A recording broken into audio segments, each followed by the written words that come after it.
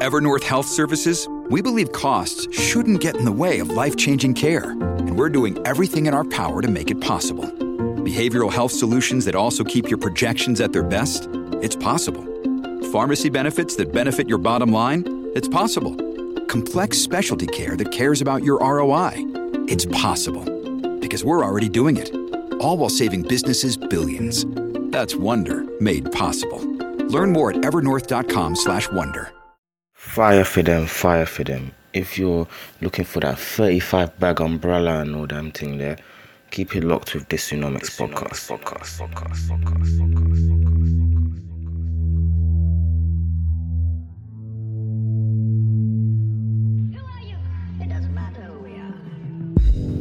Hello and welcome back. This is episode 71 of Dysonomics podcast. As is the tradition, a quick shout out to the previous week's episode. The week before, I discussed 3 mini topics. I spoke about House of Fraser, the big department store, why it was just about to go bust, about 15,000 people about to lose their jobs, half their stores about to close, and then who came in to save the day, and why did House of Fraser get themselves in that predicament in the first place. Also, I discussed Boris Johnson's latest crazy remarks with regards to women wearing burqas and how it sparked the burqa debate and should burqas be banned. And I discussed as well Apple, the first US company to reach a $1 trillion market cap, and other 9 biggest companies in the world, and how you measure market cap and why that's useful. So make sure you check that episode out from last week, SoundCloud and Apple Music. Unfortunately, my Twitter got panned, so you can't rely on my Twitter to tell you when a new podcast is dropping, but you guys should know by now, tradition, 10:30 on a Sunday on SoundCloud, on Apple Podcasts. You can catch me on Instagram. I might come back to Twitter, I'm not too sure. It's a bit sticky right now. The streets are on me. I don't know why. I ain't doing this. But maybe it's all my no dates agenda. Maybe the women finally got me out of here. But I'm happy to go out on Martyr. Anyway, 10:30 every Sunday, 10:30 evening, by the way, 10:30 p.m. every Sunday, Apple Music and SoundCloud. Also, you can still follow whatever I do, and I'll show what I'm doing in my podcasts. I'll put snippets on my Instagram. That's what I'm gonna start doing from now on. So Instagram at dysonomics.com. Instagram at dysonomics.com. Instagram, just search Dysonomics. Obviously, I've got my website. I'm gonna start updating that pretty soon. I might start writing again, and I want to try to sort out Facebook. But anyway, this week's episode is a long time coming. I'm joined by my guy Tom. Some of you may know him from Capital Moments, fantastic group. You make sure you check them out. And we discuss some geeky economic stuff. A lot of people have been asking us to talk about what's going on in Turkey. You must have seen Turkey in the news for the last 2 weeks. And we discussed a thing called yield curves, which is a bit technical, but I think we did a good job breaking it down. So, without further ado, this week's episode, 71, yield curves and what the F is going on with Turkey. Hi, it's MXM, and listen to the Dysonomics podcast because it's lit. Hello and welcome back. This is episode 71, and this one's a long time coming. My guy Tom, what's good? What's good? Long time. Yeah, we've been planning this for a minute, innit? Yeah, man. We're supposed to do, the election? Yeah. Last year, and yeah, man. But we're here now, man. Yeah, loads of people kind of fell down on the wayside for elections after talking bare crud about their opinions. When it came time to talk, they ran away, apart from you, but cool. So, Tom, tell us about yourself. So, what do you do for a living? As usual, as much or as little information as you're comfortable with. Mm-hmm. Well, firstly, thanks for... I'm happy we finally got to this point, so thanks for getting me on the podcast. Thanks for you coming on. You need some people with some brains, so... So I think, what do I do? So for a living, I am a credit analyst.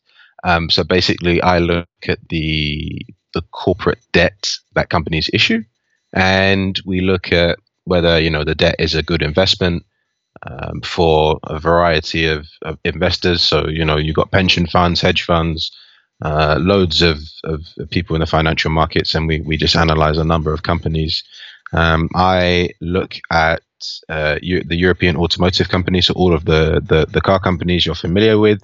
Some companies you may not necessarily be familiar with, but they're definitely in your car. And I also look at some capital goods companies as well, so people who make trains and power plants and stuff like that. So it's very interesting, and it's an interesting time at the moment to look into those things. So that's what I do for a living. So yeah. And how long have you been doing that for? I've been doing that for maybe coming up to about 2 years now. So before that, I was at a startup which was lending. It was sort of lending to law firms based on a specific kind of lending. So they'd actually lend us the rights to their cases, and we'd sort of give them what we call like a working capital loan. So to help them, run their day-to-day business. Did that before.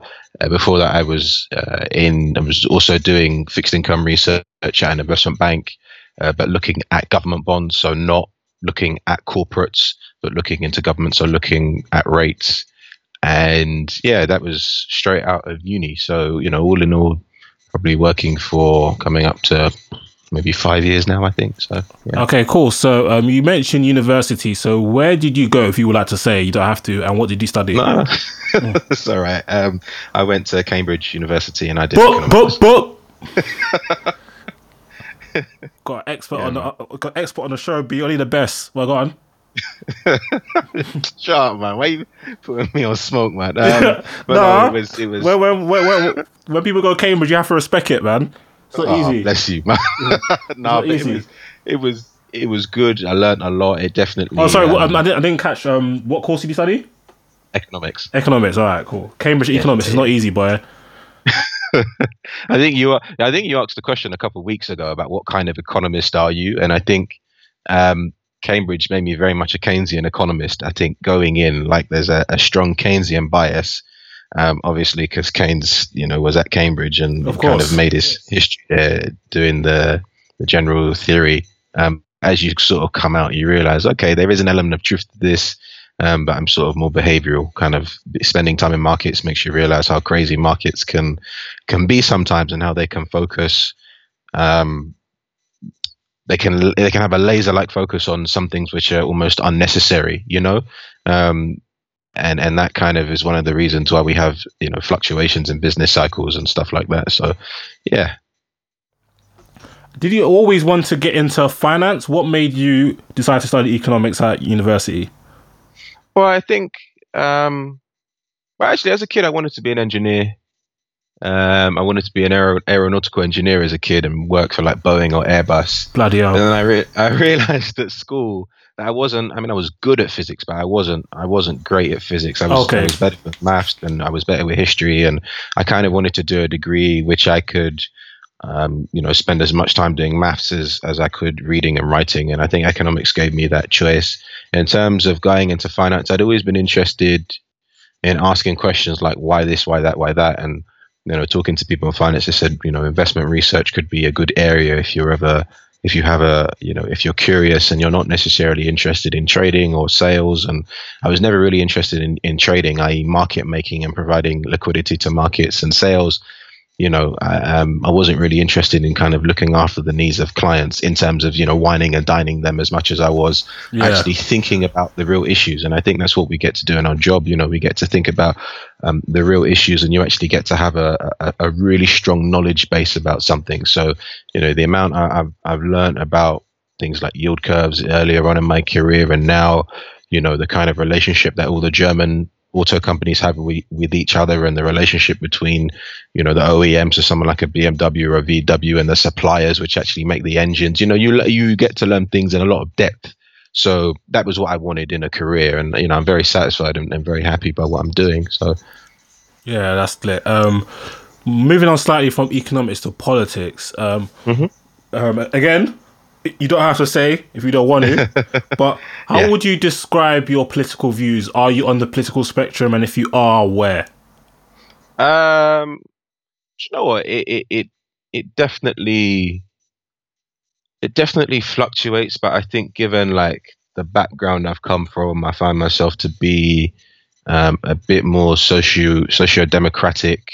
So in terms of things like the welfare state, I sit a little bit more on the left. I would say with economic matters, I sit a bit more on the right, because the way I see it is that, and I've always seen it this way, if you want to break down the Tories and Labour, it's a very simple dichotomy, and perhaps it isn't true, but it's like Labour know how to build up a welfare state and an economy, but the Tories know there isn't enough money in the pot, so they are the ones that curtail things back. And I think there are things you can learn from both sets of parties. So I kind of, it really depends on what we're talking about. In terms of elections, I voted for different parties depending on, the leader of the day, or, what the main agenda is, or is there anything that kind of sticks out like a sore thumb. But, it really depends.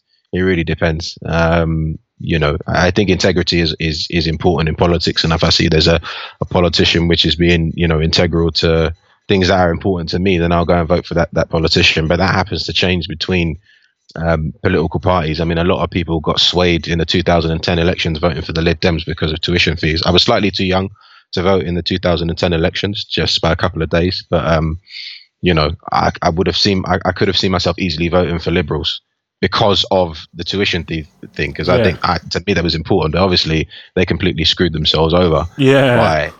So it really depends. So, and it just depends. And I think I also think as people get older, they change their political views as well. But definitely, I think I'm definitely from a bit more of a left background, I think. And sometimes I feel like I'll kind of remain firmly rooted in that background. So, yeah.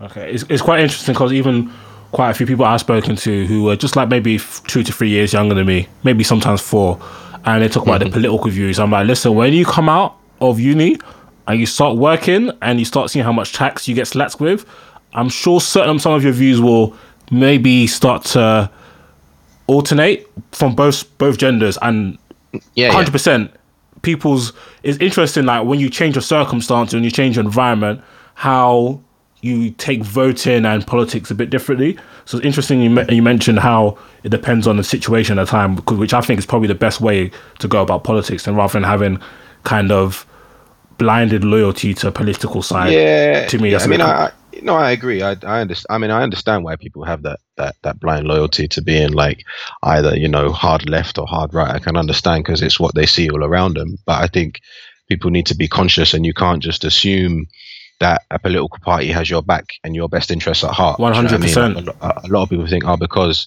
someone's black, for example, that Labour's always going to have their back. That's not always the case. Of course. Given the people we have in the Tories, especially the backbenchers and those who are somewhat on the right, it makes a bit more sense to have that belief. But it isn't always that way, And as for taxes, it really just depends on, again, I think a lot of it. Politics is a weird thing. It ties a lot past your present and your belief in the future as to how you think things are going to go. And I think I've never had a problem paying taxes and more taxes, assuming it's going to the right place. But then you have to ask yourself that question. Is the question you must ask is, what is the government doing with my taxes? Do you know what I mean? So, but yeah, I mean, the way I see what this government has done, and the government before Theresa May, especially with regards to a particular vote, which we won't even go into, held a couple of years ago, it was just founded on lies. On both sides, it was founded on lies, but, it was, kind of a big wake up call, I think, to a lot of people. Do you know what I mean? And I work with a lot of Europeans in my office, French, Italian, German, etc., primarily from those 3 countries. And they were just like, we're completely shocked. And I'm like, well, there's life outside of London, What? So, it's not just this kind of London conscious liberal bubble. There are people up north that have felt really hard done by because of Margaret Thatcher's policies and stuff like that. And they've been wanting to get their revenge for nearly 40 years now. So, and I guess last year, or how many years ago it was, provided them with an opportunity to do so. 2 years. So, yeah. So that's kind of how I feel about politics. But I would say, and I think that's one thing I've heard you say several times, that people shouldn't be swayed by what they just see on the press in terms of headlines. They should look into these things. They should look as how they themselves are affected as a group in a community or as an individual part of the electorate. They should actually look for themselves, and I think it's very important. People should look at policies and see how does it actually affect me, before you're just assuming, the Tories only support the rich people and then Labour support, black people. I mean, these kind of stereotypes, a lot of them are embedded in truth, but you have to revise. You constantly have to revise that notion and check whether it's actually still true or not. You know what I mean? Yeah, so, of course. Yeah. Before we move on, so what do you do outside of work? Are you involved in any sort of podcast, publication? Like, what are you into? You're letting me plug now, yeah? Yeah. So I'm part of a team called Capital Moments. Done, no? Hopefully the listeners are aware of who we are as a collective. We try and tell people, particularly those who are younger, about the importance of being commercially aware and knowing things. And we have a strapline that says everything at 25 that you wish you knew at 16. So we do that. I'm also part of another podcast called Over the Bridge, which is for black and mixed race brothers that we went to Cambridge. We talk about life in Cambridge, and we try to talk about general topics of the day, but we try to talk about it with nuance, because we've seen a few we didn't do it in response to other kind of platforms that are there, but I think discussing it, we've seen that a lot of platforms is kind of, a lot of it is knee-jerk reaction, and yes. There's a lot of these discussions can be made better if people just appreciate the nuance, and actually people aren't scared to not engage in groupthink.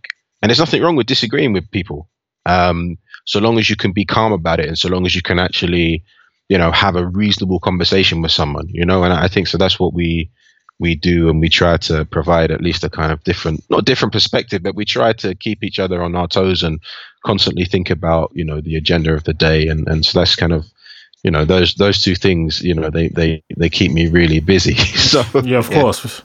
Okay, cool. I'll put the links to those in the description, so if you're listening on Apple Podcasts, you just move your screen upwards and then you can click the link.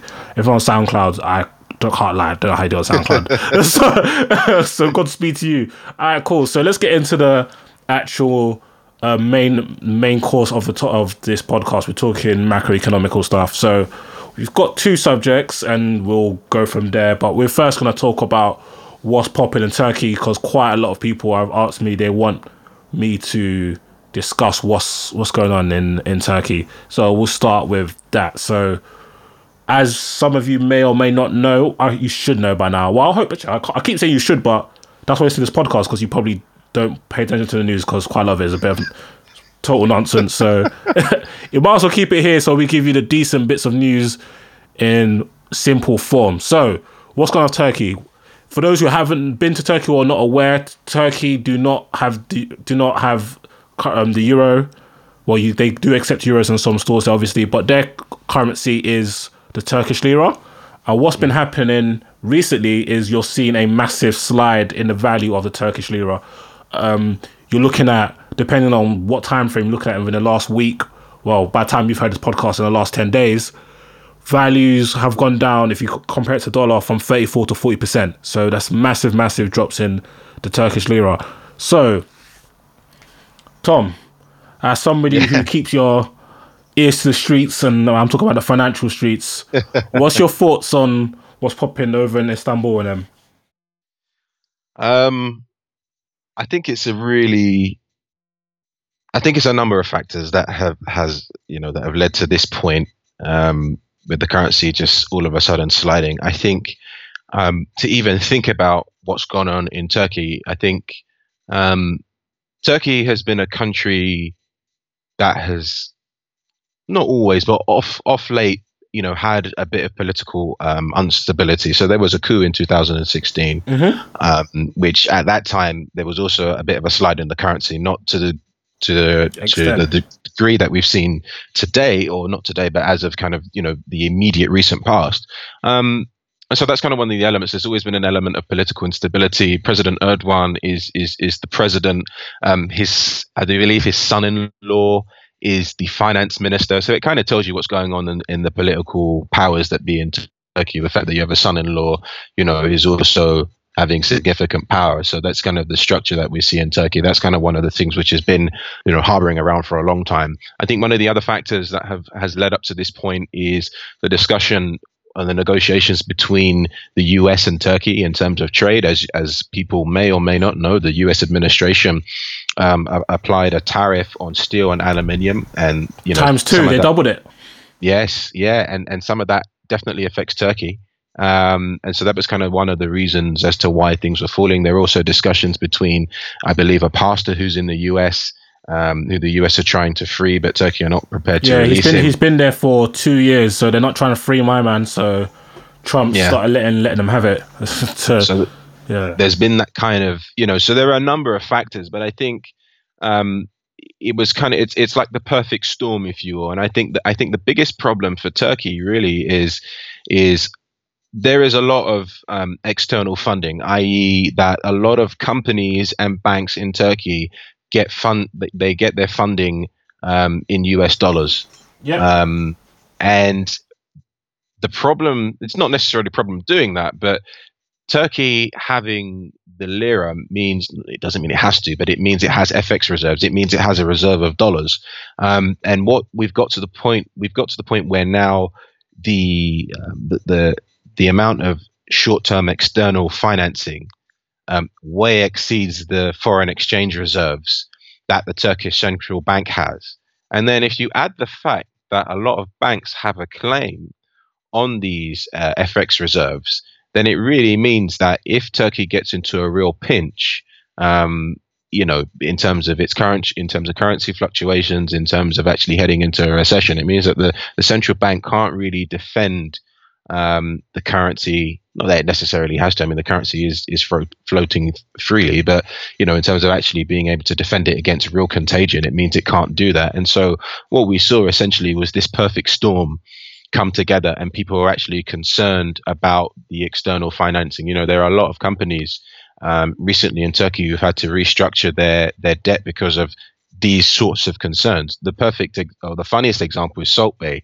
The guy who has so many Turkish restaurants, and we've seen the memes, he actually, I think, had to have a few billion of debt in dollars restructured because of the concerns about the relationship between the lira and the dollar and the FX reserve that the Turkish central bank have. So that's kind of one of the problems. And I think, it's there also, so there was that factor with the FX reserves has always been there for a while. But it's also not helped by the fact that the administration of the day are not really particularly keen on the IMF. Usually when you get to this situation where... Which is the International Monetary Fund. International Monetary Fund, thank you. And I know I can go for so much jargon, so thank you. But it's usually with these steps, if a country needs support, it would usually go to the IMF. The IMF can provide reserves. They would have to, pay it back, or they could get some form of debt relief or something. But it doesn't look like Turkey actually wants to go to the IMF. Another problem as well, is that Turkey currently has its policy rate, and the way we have our monetary policy rates here, so the Bank of England rate is 0.75 or something like that. Yeah, it's in Turkey it's significantly higher than that. I can't remember what it was last time. I think it was like 9% or something like that.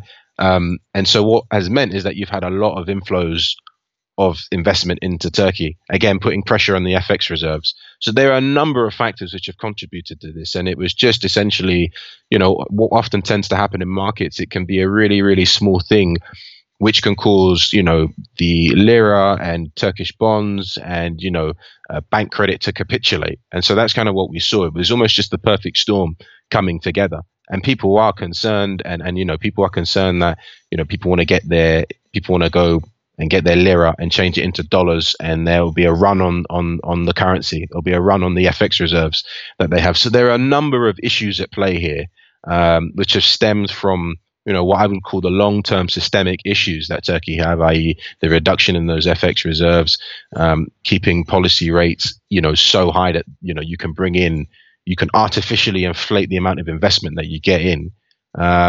As well as, talk between the US and Turkey. So it's just, it's almost this perfect storm. And right now, from a wider point, markets seem quite iffy at the moment. You look at markets and people are concerned that the stock market, if you look at, say like the S&P, the stock market seems to be going up, yet earnings don't seem to be great. So it just seems to be the tech companies that are holding it well. There are concerns about debt sustainability in Europe, and of course, Donald Trump talking about trade and really coming for one of America's proudest industries, the automotive industry. It's got people on jitters, and so this is just one of those knee-jerk reactions to jitters, and that's kind of what we've seen. Because this issue for Turkey has been there for quite a while, reducing the FX reserves has been there for quite a while. So it just seems to be a bit of a perfect storm between all the things that I mentioned before. So, yeah. So you mentioned a couple of interesting things when we talk about the short-term need for refinancing. I was looking at some articles, I can't remember what I saw this, but Fitch Ratings based in Canary. They say the refinancing needed is this year alone is almost $230 billion, which is an astronomical amount. And then you were also talking about their monetary policy. Even if you look at just the inflation problem, they got a bit of an inflation problem. Those listeners to our podcast know that here in the UK, we have a target of 2.0 inflation rate. Their target's 5%. Last year it was like 10%, but this year prices like floating around 15%. So they got an inflation problem. Obviously, Erdogan, his views on economic policy are a bit, somehow he puts a lot of pressure on the central bank. And then when you mesh that with what's going on with Trump, as I said, before Trump announced the aluminium and steel tariffs, I think on Friday the 10th of August, he said, just to ramp up pressure on Turkey for not releasing the pasta. He said, we're going to double the tariffs for you, Turkey. So obviously the market's reacted to that. And then their stock markets are falling this year 17%. If you look at it in dollars, 40%. Their 10-year costs 18% a year. So a lot of things are not in the greatest place for Turkey, and they have been like that for a while. Also, I remember you said something. What was you talking about? Hold on, I've lost my train of thought. You're talking about the foreign investment because of their rates. It's interesting because with Turkey, they, like many countries, for example the UK, they have a balance of payments issue, and balance of payments is when you're actually importing more than you're exporting. Effectively, you can kind of say you're kind of spending more than you're making. So they have that as a problem. I think it's like 5.5% of their national income.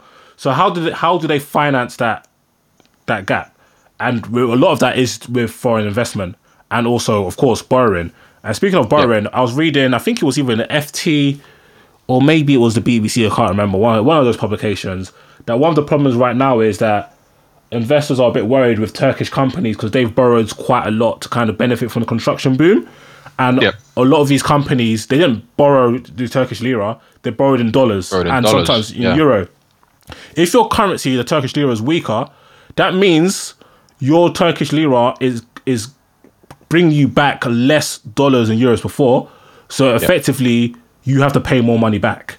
And that is another problem for Turkey. And it's kind of, as you said, a quiet storm all rolled into one, end up with their currency getting kicked in the head for a while. I think earlier in the year, $1 gets you like under 4 Turkish lira. That's right, yeah. At one point, $1 was getting you 7 Turkish lira. I think right now it's like just under 6. So that's right. It's a bit mad in Turkey. So in terms of, we've discussed like the economic factors. So I like to relate it to everyday people.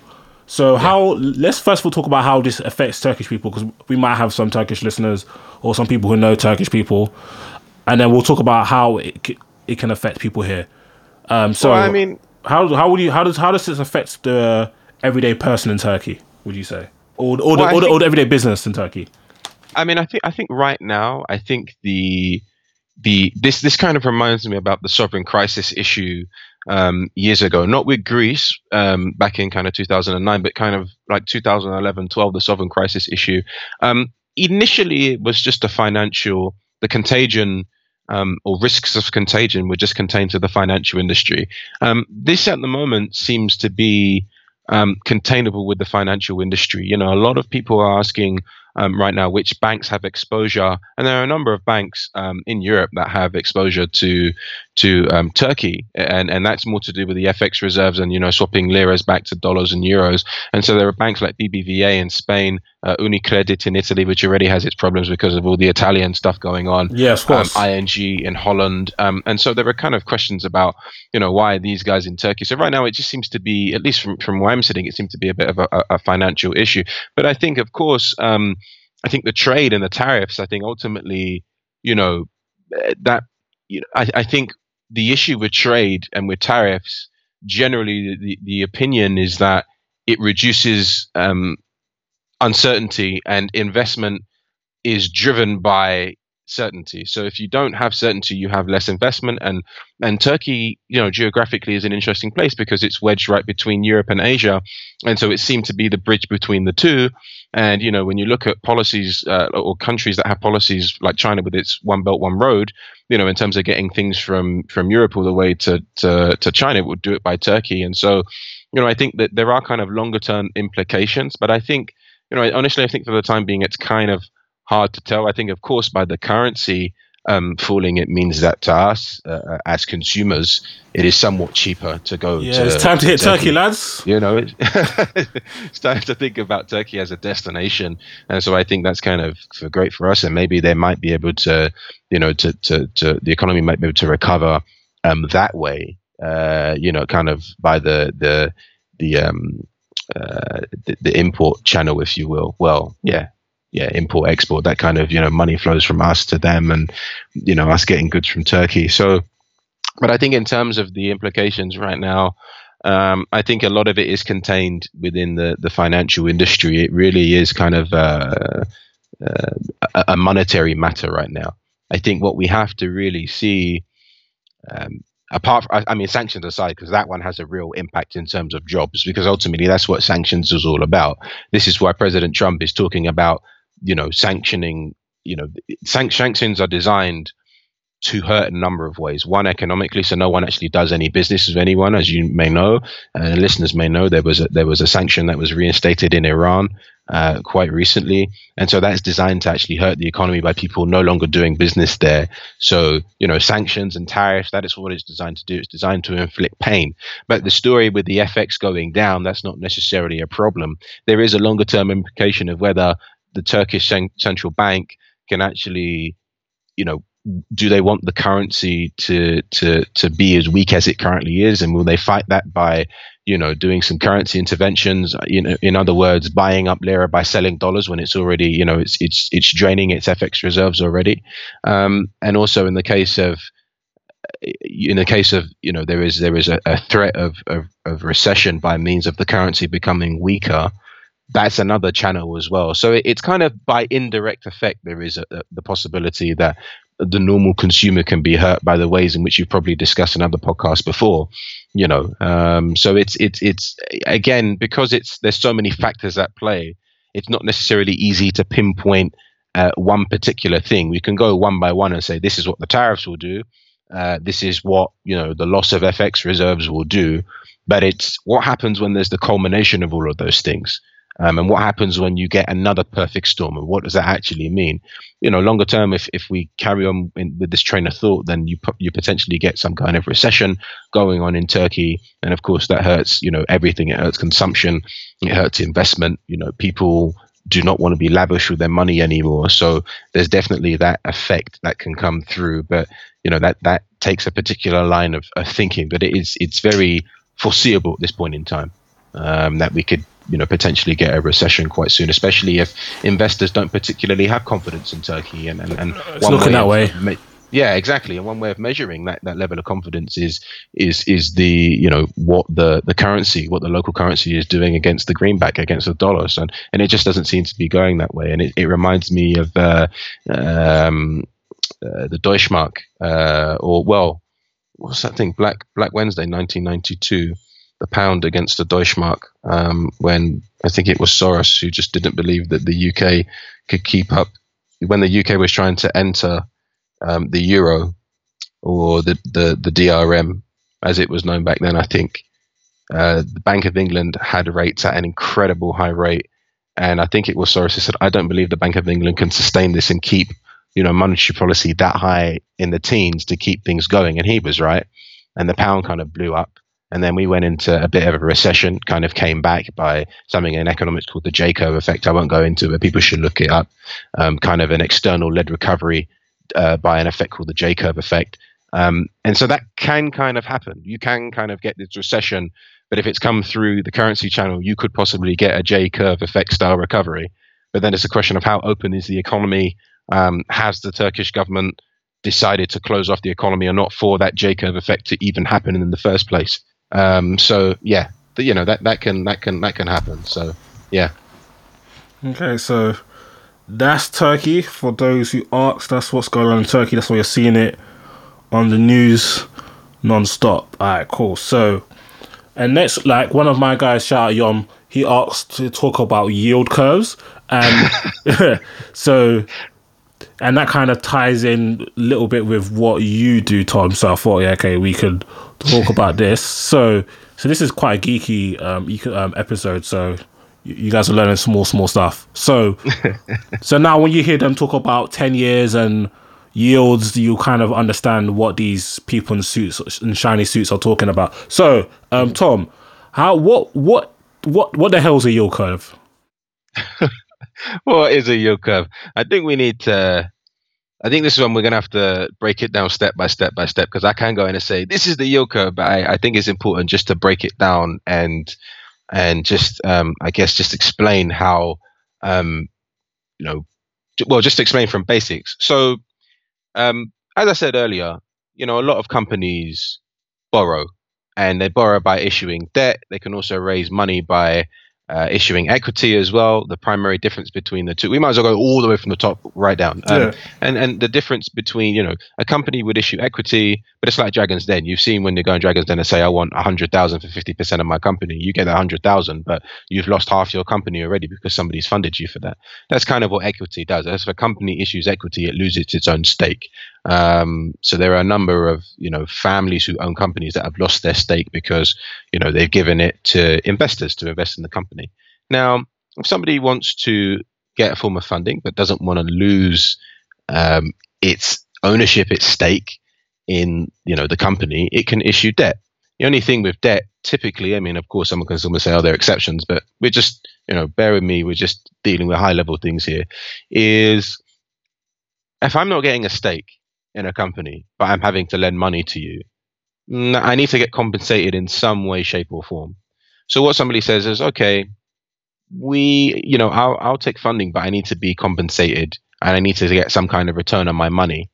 So that essentially is what we call a bond or corporate debt, however you know it, but basically that's what debt is.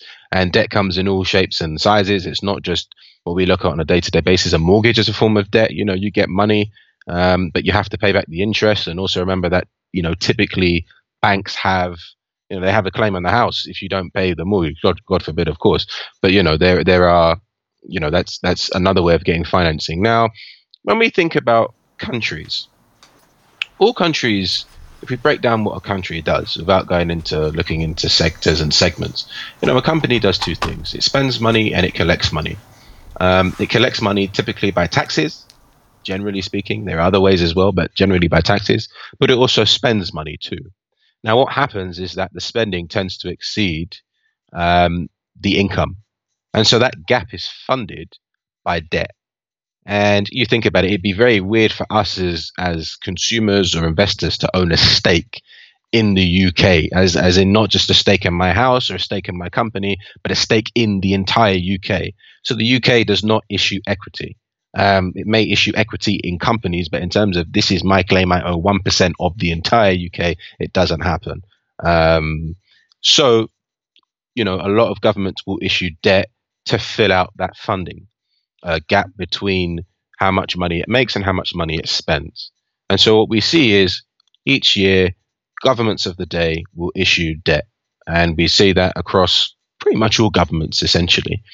And what governments choose to do is they issue debt across different time spans or different maturities. So you get some governments explain what a maturity is. So a maturity is basically just a time frame. So, we can have a 1 year maturity. That means that the period of which I'm, getting a loan or I'm lending money to someone for is 1 year. A 10-year maturity is just a 10-year time span. So when we talk about maturity, it's basically just a time frame or time span. So that's very simply what a maturity is. So, and so what happens is governments will choose to issue debt, issue bonds, if you will, at different maturities across different time spans. So you have some governments issuing really, really short-term paper, 30, 60, 90-day paper. People say, why does the government need to issue that? Well, you'd be surprised. I mean, some governments may want to pay salaries and things like that, and they will use short-term, what we call commercial, or it can be deemed in the markets as commercial paper, really short-term paper to fund that. And sometimes it can issue very, very long dated paper. So in the UK, I think we have a bond that goes up to 2071, I think. I can even check that, but we have, bonds that span across maturities, so across timeframes. So to go and explain how a yield curve works, so I've explained that the government issues bonds and it issues bonds across different timeframes. We now need to explain how a yield curve actually works. So if you think about it, and this will ask you a question. If I was going to lend you 100 quid, yeah, and I were to say to you, or you were to say to me, I need it for 1 year, or I need it for 10 years. Which amount of time do you think I would want more money from, in terms of you paying me back more money? The longer time, 10 years, because it's going to take you 10 years to get your money back. There you go. Exactly. So that's exactly, very simply how it works. It's all a case of opportunity cost, which I know you've gone into here before, but just for those who may have not necessarily, heard that before, or heard it in a while, opportunity cost is, what's the next best thing that I can do with the money that I'm not doing. So if you think about it, if I am having to lend someone something for a year, that is very different than me lending them the same amount of money for 10 years. Why? Because I know in a year, I hope I get my money back. But in 10 years, there are a lot of things I can do in 10 years more than I can do in one. So with that kind of knowledge in mind, that is how a yield curve looks at, kind of how a yield curve maps out, generally speaking. So if a company, or we're talking about governments here, so if a sovereign, we call governments sovereigns when we talk about this. So when a sovereign issues a bond, which is very, very short dated, the return, or the coupon, doesn't have to be as large as compared to if it's doing so for a longer time period. And essentially, you get this kind of nice concave kind of hockey stick shape of a yield curve. Typically, that's what yield curve typically looks like. There are also other ways in which you can assess it, but in terms of a really bottom-up view, that's kind of how you look at yield curves. Okay, so Tom eloquently explained from the bottom to the top what a yield curve looks like. It goes up, up, up, and then eventually kind of flattens out. Well, that's the normal yield curve. So the question that my guy Yomi asks is, can you use a yield curve to predict a recession? So as my guy David Bowles said, I think it was like 3 podcasts ago, a recession is when you have 2 consecutive quarters of negative growth. So that basically means that, it's not looking good in the economy right now. So economy is tight. yeah. Literally, the economy is tight. Yeah. So there's a debate on if you can use the yield curve, which Tom eloquently explains, like basically plotting different maturities across time. Can you use this to predict when your country is going to enter doom, essentially? And this is quite an interesting debate, because with some countries, with a country particularly, you can almost, and other countries it's not that clear cut. So before I share my thoughts, Tom, so what do you think about using yield curves to predict recessions, depending on the country in question? The answer, long and short, the answer is no. You cannot. You could have years ago. I mean, there are a number of ways to go about this. I don't even know how to start this. I think the reference that your friend was alluding to was using the US yield curve. Yep. Because the US yield curve has inverted during a number of periods of time and been able to predict recessions. Yeah, so since the mid-90s, so what Tom's referring to, so you know how we said the curve goes kind of upwards and slopes out? So that means the long-term debt yields more than the short-term debt. So when it's inverse, it's the other way around.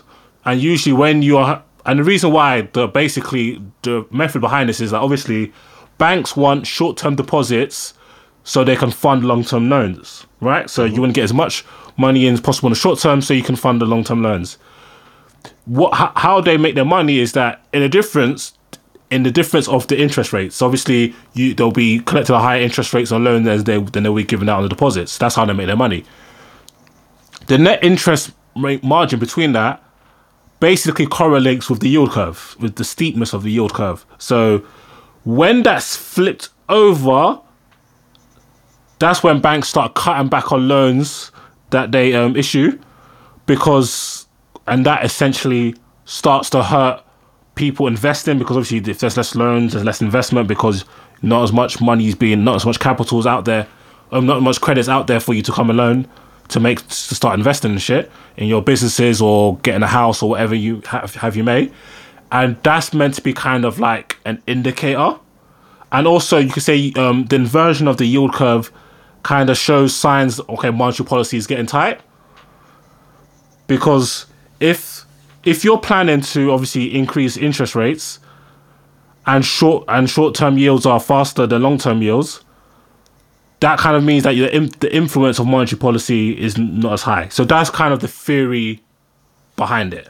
Yeah, I mean, kind of. I mean, there are several ways to look at what happens when a yield curve inverts. So, as Disu rightly mentioned, when you have, the yield curve, without actually mapping it on a curve, it's basically going, if you were to just draw a straight line, it goes from bottom left to top right. I mean, obviously there's a curve, which is why we call it a yield curve, and we'll perhaps go into why curves do bend and kind of invert, because certain curves are inverted even though we don't know they're inverted. We'll go into that in a bit, but roughly it goes from bottom left to top right. Now, if a curve inverts, what you're saying is that instead of going from bottom left to top right, you're now going from top left to bottom right. I'm exaggerating, but just to make it easy for someone to map it out, that's kind of what happens. And you're basically saying, I kind of have more confidence that there'll be more growth in the economy in the short term than in the long term. Because another way to look at a yield and a yield curve is not just in terms of being compensated in terms of, all right, if there's a longer time span, I need to be compensated. It's also thinking about risk. That's why people invest in instruments to do with risk. And of course, the longer you give someone money for, there's a higher chance that you won't get the money back. So again, you're compensated for it. Now, if yield curves invert, you're saying, all right, I have a lot of confidence in the short term than the long term, because what actually goes into a yield are things like inflation, are things like real growth. And one way of looking at it is saying, look, in the short term, I believe that economic growth is going to be higher in the short term than it will in the long term. And that's another way of looking at it.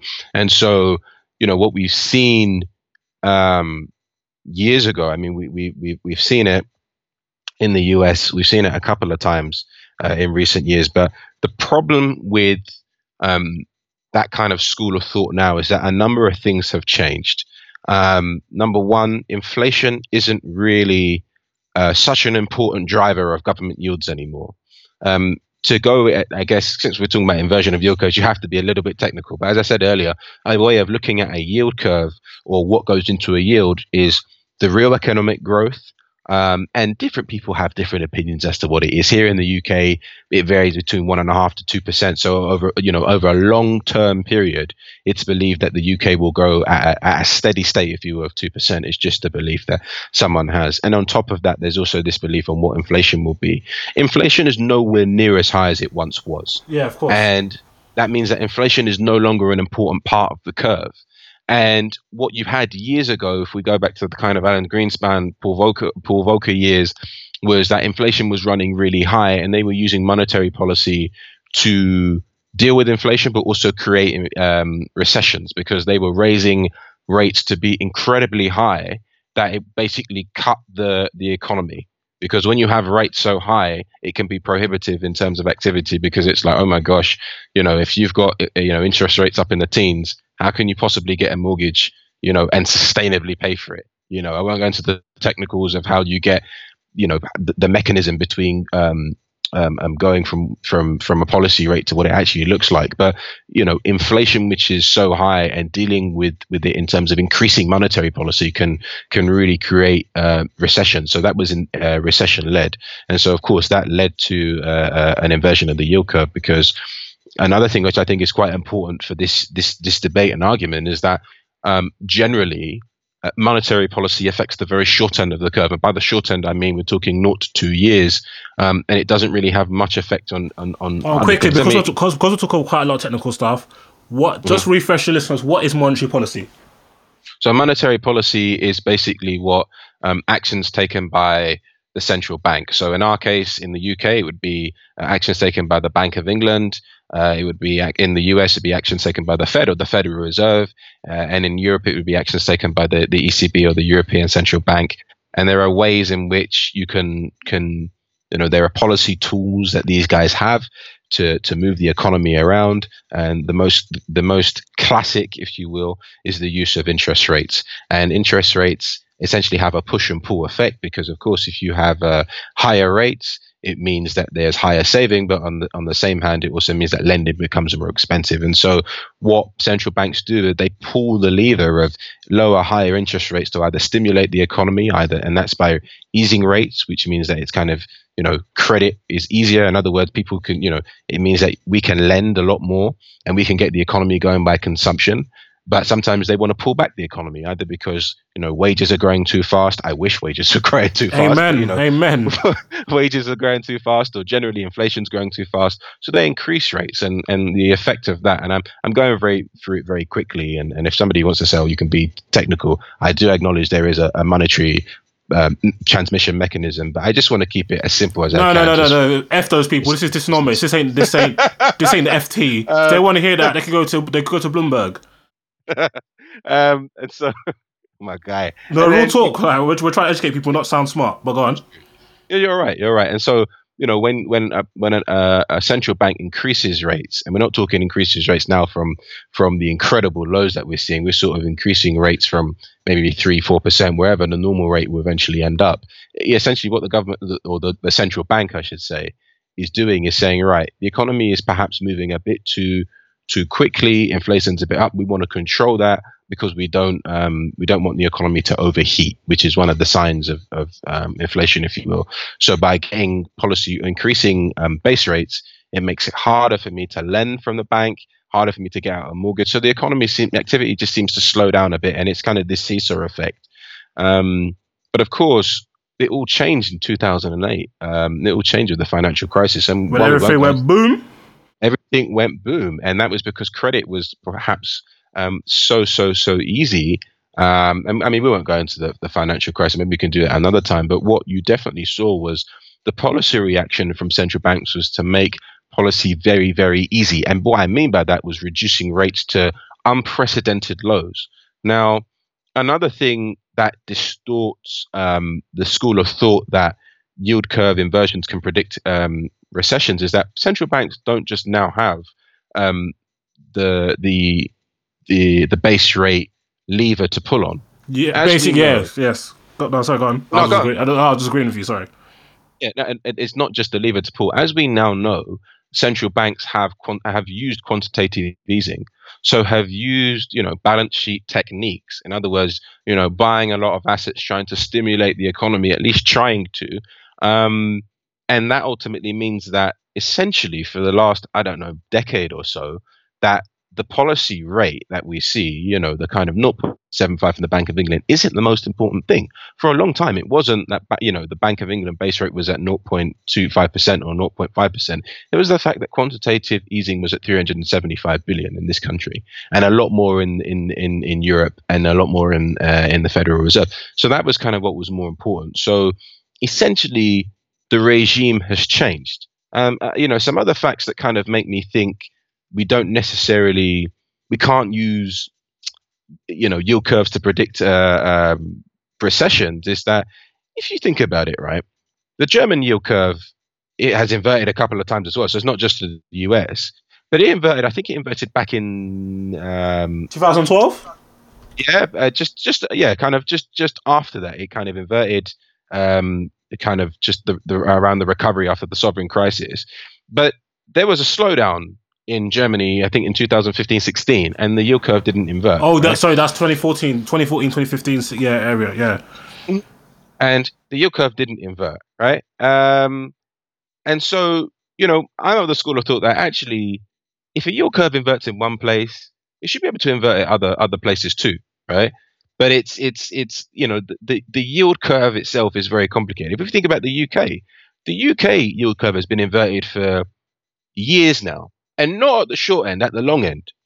Because if anyone gets a map out of the UK yield curve, and as I said, the UK has got some really, really long dated paper. It's got, paper that matures in 2065. It's got paper that matures in 2068. And it's now got paper that matures in 2071. So super long dated paper that the UK has. Now, if anyone draws out a map, a map of the yield curve, if for the UK, as we get towards the super, super long end, the kind of dates that I've mentioned, as we get towards maturities that are sort of 30 years, 40 years plus, the yield curve actually bends back in. It doesn't actually go back out. And it's been an interesting phenomenon. So there's actually a kind of inversion in the UK, but the UK, while it's gone through recessions, this UK curve has remained inverted, and yet it hasn't predicted a recession. And so even if you look at Japan. Yeah. Yeah. The yield curve hasn't inverted since 1991, yet Japan has been slapped with hella recessions. Yeah, exactly.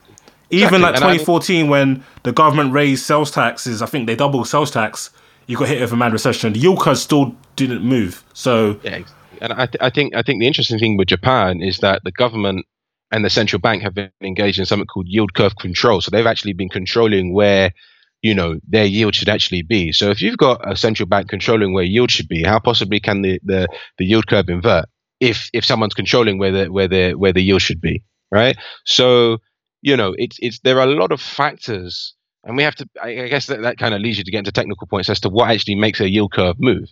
Now, if I think about the UK, the reason why the UK has that significant bending at the end is because there's a massive pension community that loves to buy UK long-dated paper. Insurance companies love to buy long-dated debt because if you think about it, right, we, by the grace of God, are going to go get our pensions in, I don't know how many years' time. I don't know what it will be. But when we get our pensions from, the Pru, Aviva, all these household names, when we get a pension out, that's a liability to them. In other words, they have to pay out that pension to us. Now, how can they match their liabilities with their assets? Well, they can buy a government bond that gets them paid in 50 years plus interest, and they can match that with the fact that they have to pay you a pension in 50 years. And there's been a lot of that pension buying in the UK long end. And also, we've seen a lot of other sovereigns in Europe issue really longer dated paper. We saw Austria do it off the top of my head a few years back. We've even seen in the emerging market space, Argentina issue a 100-year bond. And a lot of that demand for super, super long dated paper, it's well demanded. So that means that ultimately, if something is in high demand, that means the price goes up. And I'm sure you've done the maths before, the relationship between prices and yields. So there's no need to go into it. But as prices go up, yields go down, and that's what's happened with the government bond at the UK long end or the ultra long end.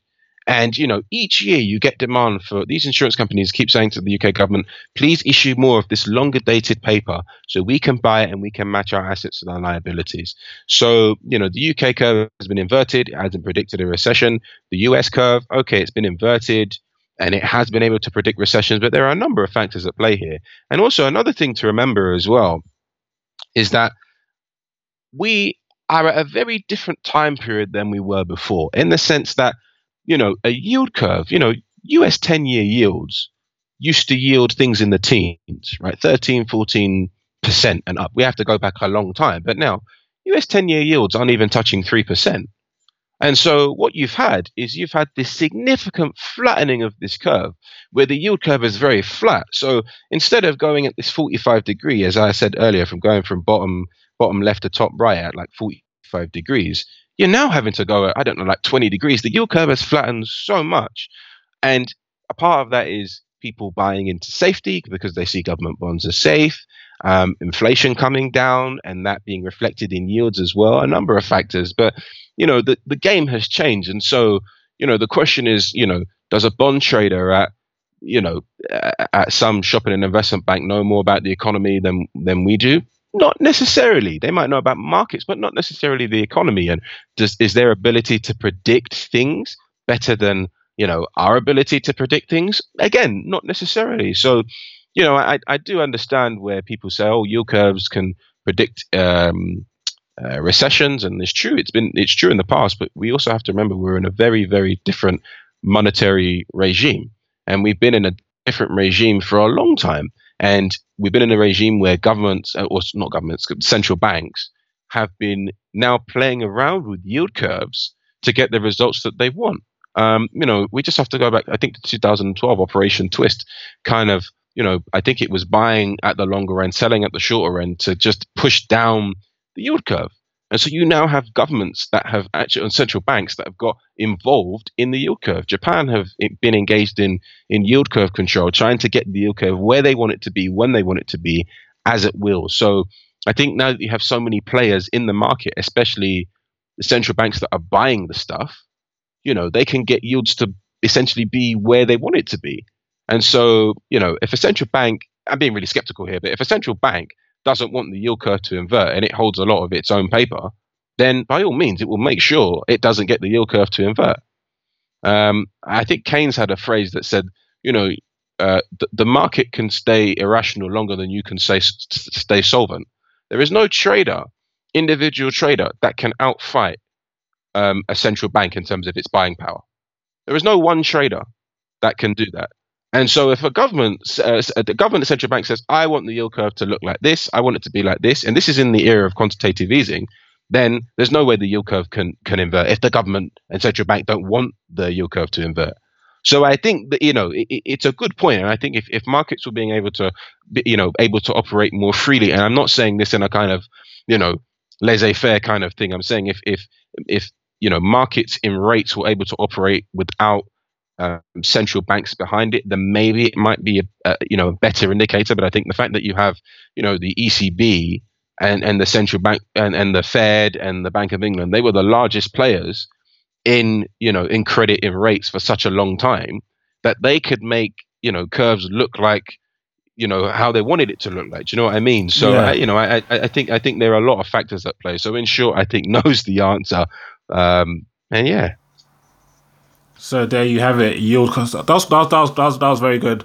Very good detailed analysis. And it's always good I always like to speak to people who have a bit more knowledge, and you have quite good historic knowledge. So, should we talk? What was you going to talk about before? What was you going to talk about before when we decided to do this podcast in the first place? I'm sure something that wasn't this. We're going to talk about credit, actually. I think that was what we were going to talk about. Kind of spoken about that, though. I don't know. Oh, yeah, kind of. So, yeah. Okay, we'll leave it here for now. I would love to have you on again, like, plenty times, because you're great. So, you just got to let me know when you're free, bro. Anytime. Listen, I've been chasing you for about a year, man. I wouldn't say you said like two things. That's a bit not much of a chase. You said two things in 365 days. I've been chasing. No, I've been. It's true, actually. I'm not even gonna lie. Mazzy's been chasing me. Said like I saw you at the Capital Moments event like a few months ago.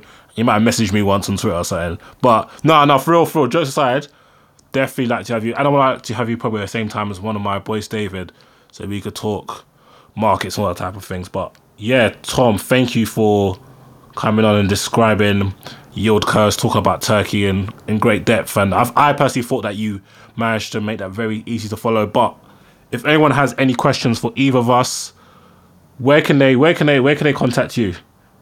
I don't use social media, so any questions that you may have, pass it to this and he'll get back to me. I don't use any social media, so okay, cool. Yeah, so you guys will have to ask me, and then if I don't know the answer, or if you want Tom's specific Man will shout Tom in it. But again, quickly plug your socials before we scram and get on with our miserable lives. Blessings, man. So, Capital Moments, as you know, and if you don't know, it's Twitter. The handle is Capital Moments. For the Over the Bridge podcast, it's at OTB Podcast UK. For those who are kind of, we're doing this recording around results season for A levels. NGCSE is coming up soon as well, so congratulations to all those who are listening, our slightly younger listeners. Congratulations if you got into the university of choice. University doesn't define you, so if you didn't kind of make it, it's all right. Just sit down, take time to reevaluate, but congratulations either way. Continue to listen to Dysonomics. Yeah, man. No, it's I said to people, I think you need to carry on this franchise, man. Like I said to people, you need to stick with this franchise, yeah, and just stay doing this. This is a platform for you, man. So, like more of this. You know what you need to do? You need to have a Twitter just dedicated to economics and not get the economics and the football conflated.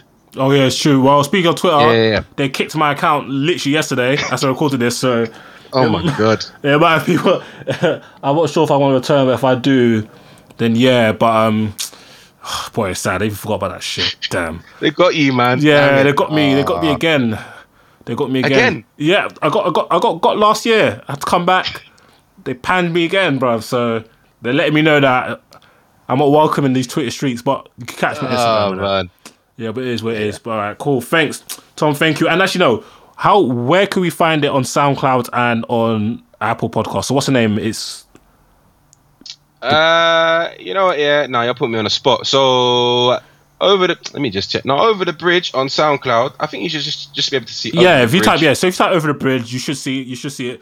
The artwork is that 4 of you in artwork, right? Yeah, that's right. With a bridge behind us. With a bridge, right. Yeah. So it's like pretty self-explanatory. Very good artwork. So make sure you check that out and subscribe and definitely give it 5 stars. But yeah, Tom, thank you for having me. It's like it's not my own podcast, you know. Oh, thank you for having me, man.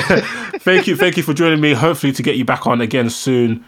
And yeah, those listening, thank you for listening. If you follow me on Twitter and you are used to me updating you when my podcasts come in, unfortunately that, I wouldn't say luxury, but that little, I don't even know, that perk has now vanished for the time being. But rest assured, podcasts come every Sunday, 10:30 on your SoundCloud, on your Apple Podcasts. So just because you don't see me tweet, make sure that you just go and check. It will be there. In fact, you should even put notifications on. Help your boy out. But yeah, continue to listen. Expect word of mouth. My Twitter's gone, so I can't feed the streets like I was. Tell the streets that man's still about. Follow. Also, you can get me on Instagram, Dysonomics, and I'm gonna sort out Facebook. And I'm gonna try and start writing again for my website, dysonomics.com. But yeah, thank you for listening. God bless.